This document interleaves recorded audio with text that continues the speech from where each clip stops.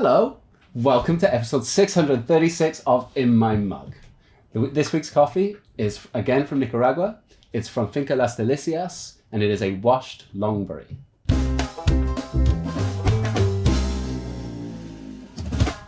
So, it's really interesting for me to be able to share this coffee with you this week because it's really similar to the coffee you had last week. It's also from Nicaragua. The difference is the variety and the soil, because this is a slightly different farm. This is Las Delicias compared to Mamma Mina, though they are run and processed by the same family, so by Miresh Group again. So when you taste this coffee, I really want you to think about what you had last week, the differences there, and all of that is tied to the nuances of different varieties and different soil types. And I think that's really fun. That's something that only Has-Been can do for you. It's one of the reasons why I love working for this company. So a little bit about the farm. Las Delicias is Eliane, who runs all of the processing for the Miresh Group. It is her garden, it is her plaything, where she grows lots of different varieties of coffee and has total control. We've been buying from Las Delicias.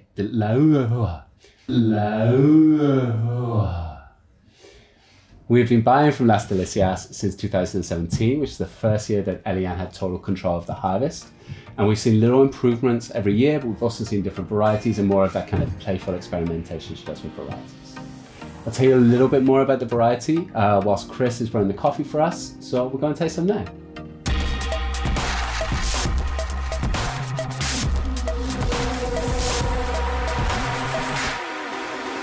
Hello, Chris. Hello, Dale. Fancy seeing you here. How nice. Another special treat. So another coffee from Nicaragua. How are you going to brew it today? Well, everyone at home, look what we have. The Chemex papers have returned. A lovely little special treat for you in my muggers as well. If you want to go on, because we haven't had them for a little bit, very sadly. If you want to go on and get a little bit of a discount, pop in the discount code in my Chemex. Going to knock 10% off your filters for you for the next month. Enjoy that. Anyway.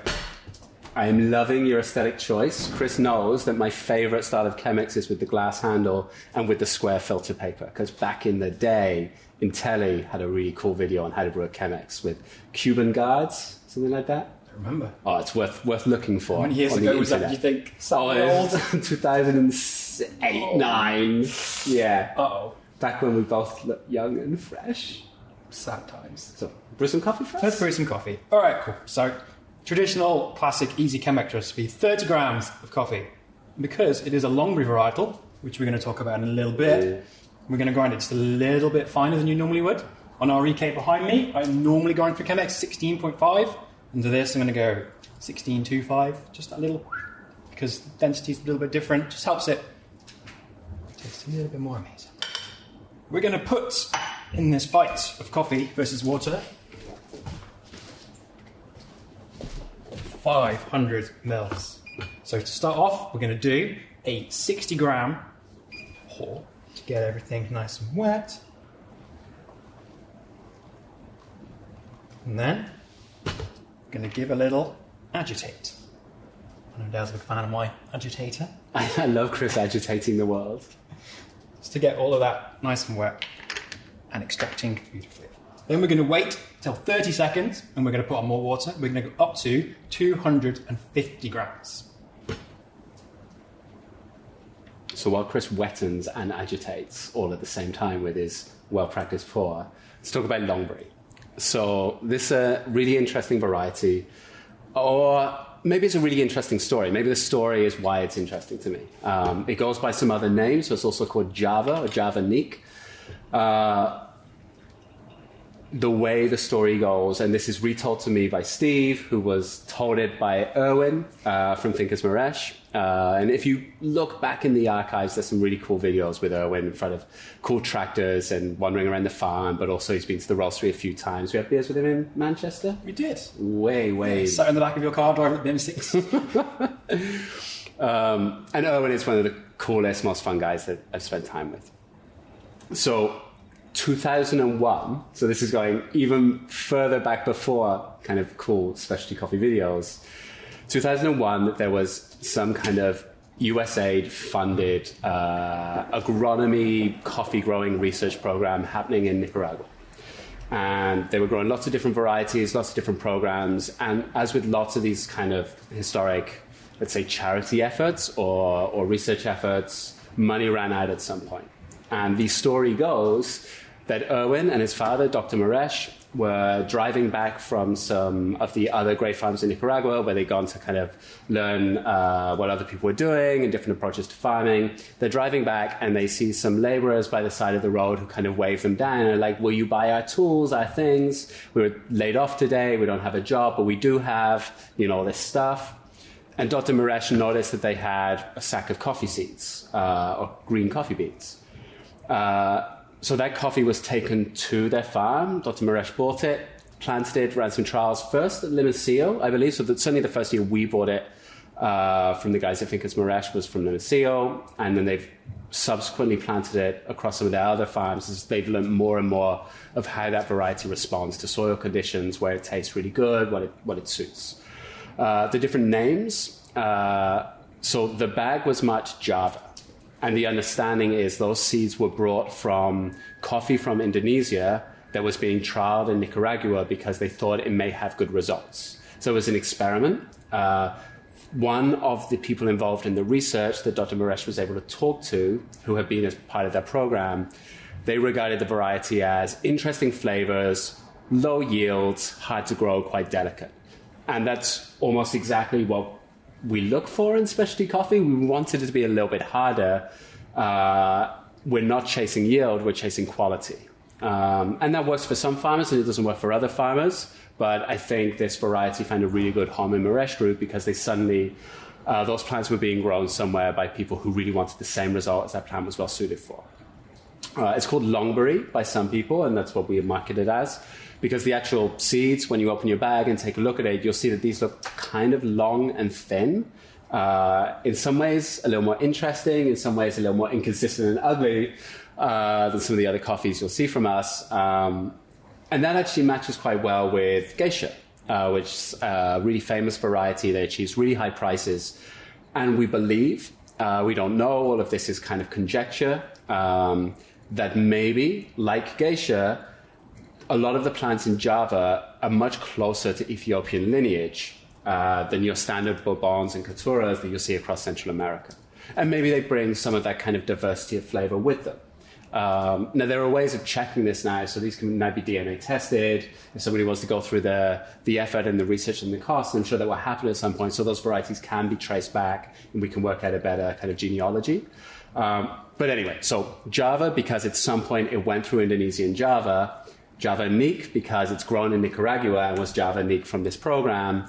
But we normally call it Longberry because it's kind of long and weedy. Should have interesting flavors. So when we're tasting these, not as wild and crazy as you'd expect, kind of florality that you get from something like a geisha. And partly that's because of the variety, but also partly it's growing in Nicaragua, which doesn't have those kind of high altitudes and long growing seasons.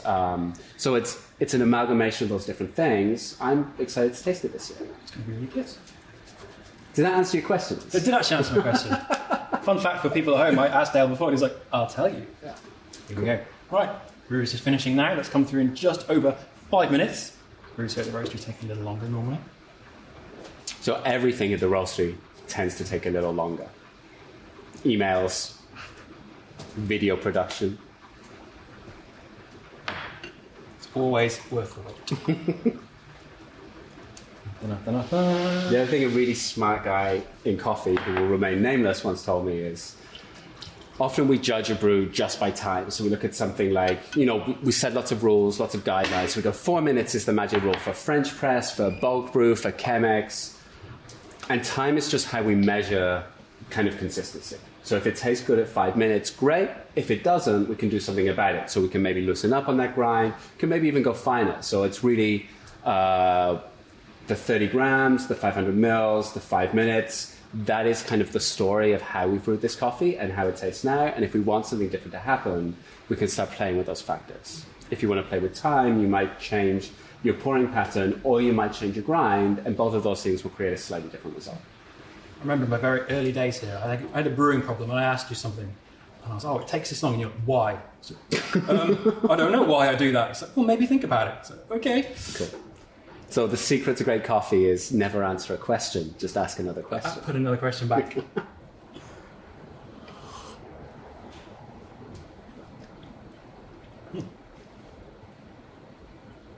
Successfully made coffee. Successfully made coffee. It is coffee.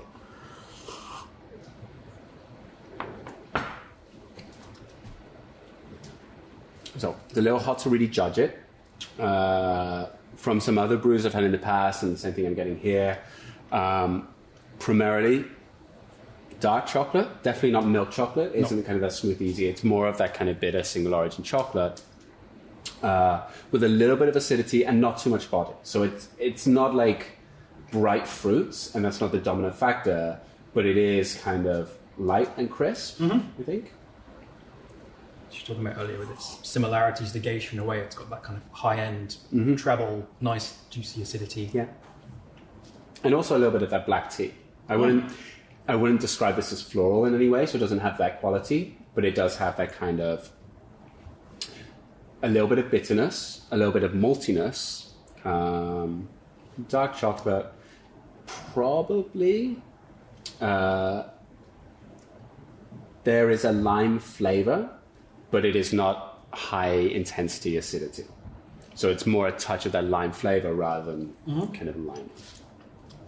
Like cheap lime sweets. Cheap lime sweets. Chocolate lime sweets almost. Yeah. Actually, everything reverts to the cheap version of a flavor, like the artificial. Where it's most obvious. Yeah.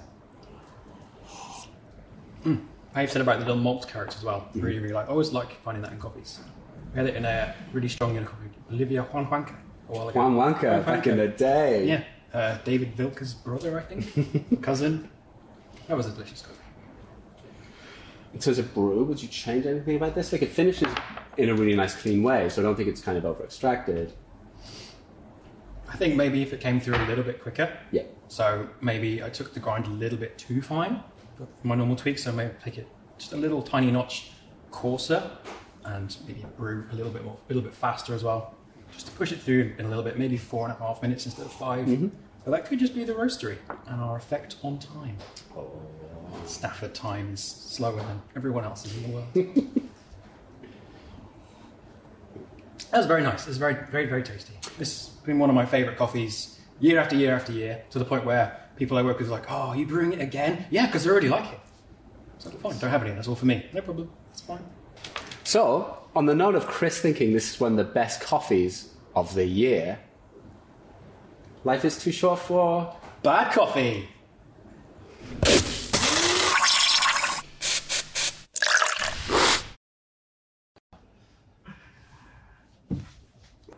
It is pretty good. It's pretty good. It's much better than the last one we did. Came out all right.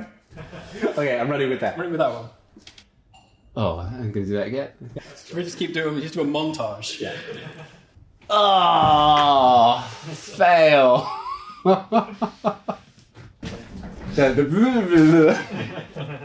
Okay, yeah, of course you were. So, ready to go?